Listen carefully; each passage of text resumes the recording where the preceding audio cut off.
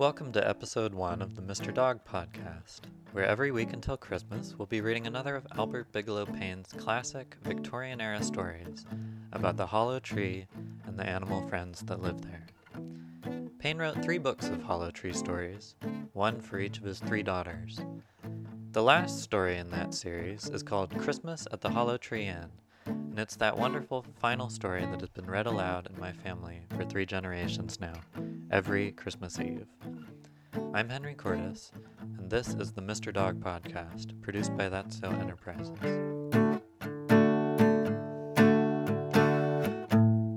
This week on the program, we're going to meet the little lady and the storyteller, and get acquainted with the Hollow Tree folks, too. The storyteller is Paine's avatar for himself, and the little lady is one of his daughters. You'll hear a character called the Little Woman make a knowing comment as she passes by.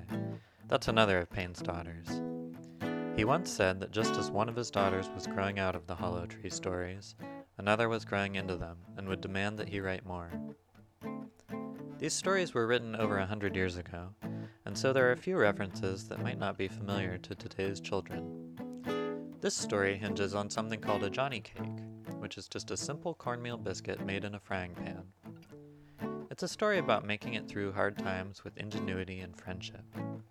When he wrote it, Paine was evidently thinking about an even earlier era, and trying to impart some of the hard-earned lessons of a more austere past to his daughters, and to do it in a way that was funny and fresh. Without further ado, let's gather around the fire and hear the first Hollow Tree story.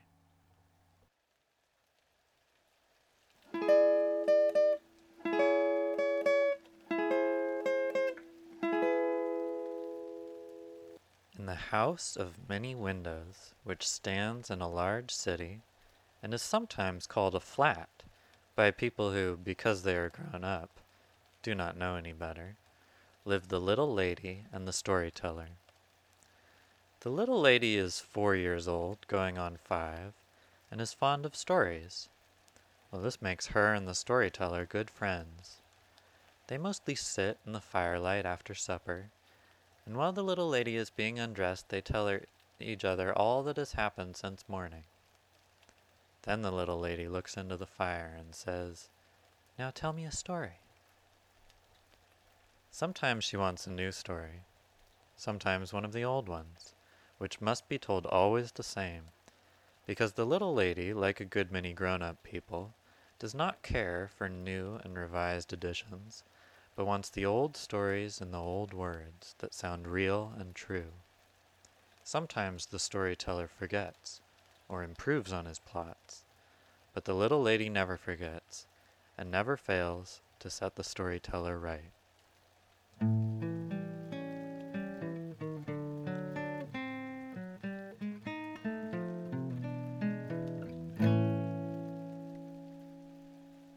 When the storyteller came home last night, the little lady had a great deal to tell him.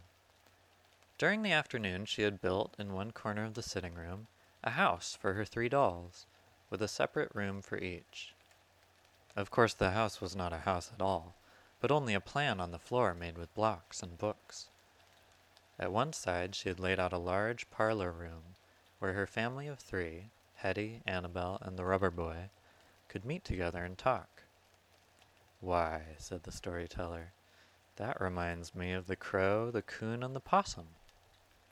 "What did they do? Tell me that story," commanded the little lady, promptly forgetting her day's work, and pulling the storyteller towards his chair. The storyteller stirred the fire, and looked into the blaze a moment, thinking. The little lady climbed up into his lap and waited. She was used to the storyteller. "Tell it," she said presently. So then he told her the story of the 3 friends. Once upon a time, in the far depths of the big deep woods, there was a big hollow tree with 3 big hollow branches. In one of these there lived a coon, in another a possum, and in the third a big black crow. "But crows don't live in hollow trees," said the little woman, who happened to be passing. "This one did," replied the storyteller. "I suppose styles have changed some since then." The hollow tree below was rather dark, so they all used it for a parlor and only met in there now and then, to dust off their things, or when company came. Now the crow and the coon and the possum were all very fond of good living, and mostly of the same things. They were good friends, too, and they often made plans to catch young chickens and other game and carried them out together. Between trips they would sit in their doors and pass the time of day across to each other, just like folks. Well, one winter, about 2 weeks after New Year's, it came on to snow in the woods where the hollow tree was, and it snowed, and it snowed, and it snowed.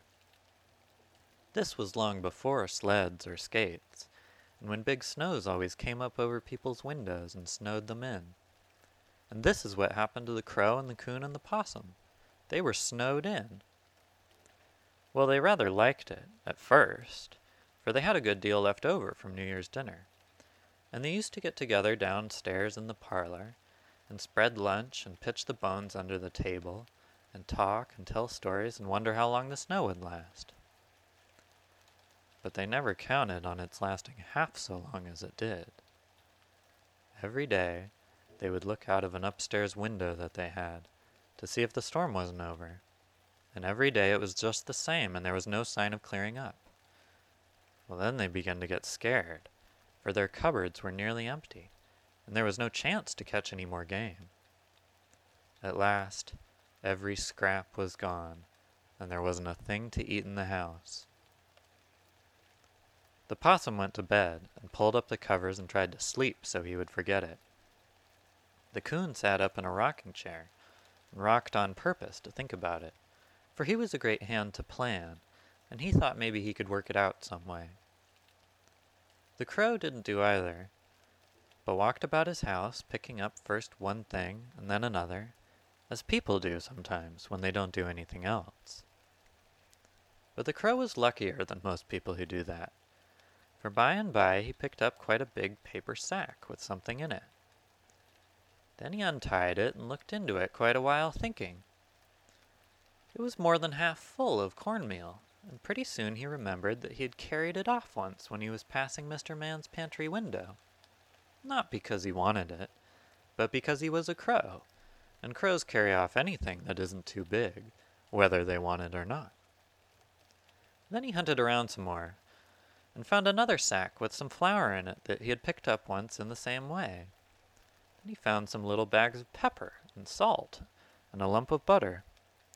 "My," said the little lady, "but he'd carried off a lot of things." Yes, crows always do, and hide them in that way.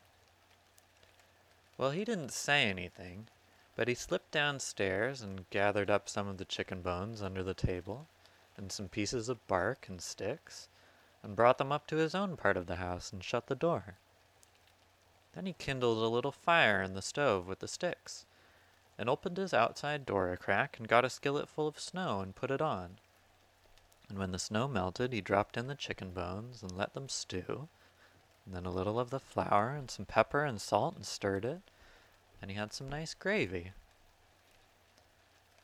By and by the possum and coon smelt it cooking, and thought it came from a farmhouse. And the possum turned over twice, thought of everything he had ever heard of to make people go to sleep, and the coon rocked harder and harder. Then Mr. Crow poured the gravy into a bowl, and set it back on the stove to keep warm, while he stirred up some of the cornmeal and some more melted snow, with a little pinch of salt and a little piece of the butter. When it was all stirred good, he put it into the skillet and patted it down, and when it was baked nice and brown on both sides, it was as good a Johnny cake as you ever tasted. He laughed to himself a minute, and then he slipped downstairs again and set the table.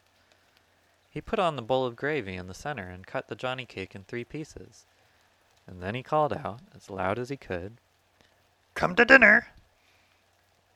The possum jumped straight up in bed, and then lay down again quick, for he thought that the crow was playing a joke on him, which he was, though not the kind he thought. The coon jumped too, and then went to rocking again, for he thought the same thing. So Mr. Crow opened the possum's door quick and the coon's door quick, and let the smell of the nice chicken gravy go right up into their rooms. Then he laughed out loud and called again, "Come to dinner while it's hot!" And down they came, for they couldn't stand that smell. But when they saw the Johnny cake, they thought it was a joke again, for they had never seen any before, and didn't know what it was like.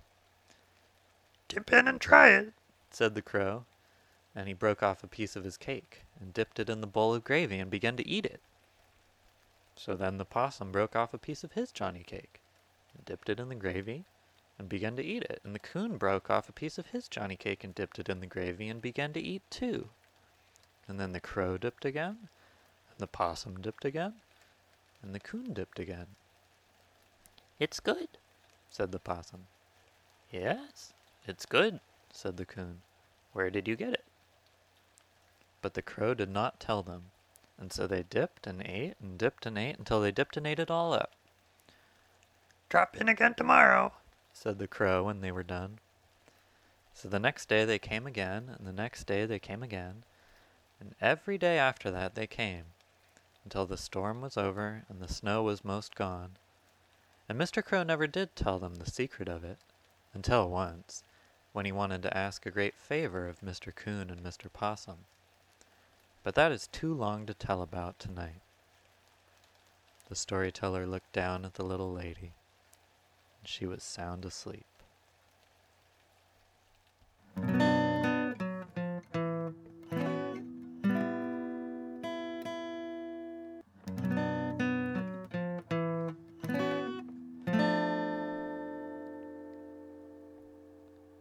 That's our show. Thanks so much for listening. You might be wondering where Mr. Dog was during this long winter in the deep woods. I suspect he was curled up by the fireplace at Mr. Man's house, having his belly rubbed as often as possible. Never fear, though, because next week on the show, we'll be reading a story called Mr. Rabbit's Big Dinner, and there's quite a lot of our friend Mr. Dog in that one. In the meantime, we'd love to hear from you. If you like the show, please give us a rating on iTunes, and let your friends know, too. You can follow Mr. Dog on Facebook and Instagram. We'd love it if you dropped us a note there to say hi. Our handle is @MrDogsChristmas. For more about Mr. Dog, please go to MrDogsChristmas.com. Again, that's MrDogsChristmas.com. This has been the Mr. Dog Podcast, a presentation of That's So Enterprises. Till next week, I'm Henry Cordes.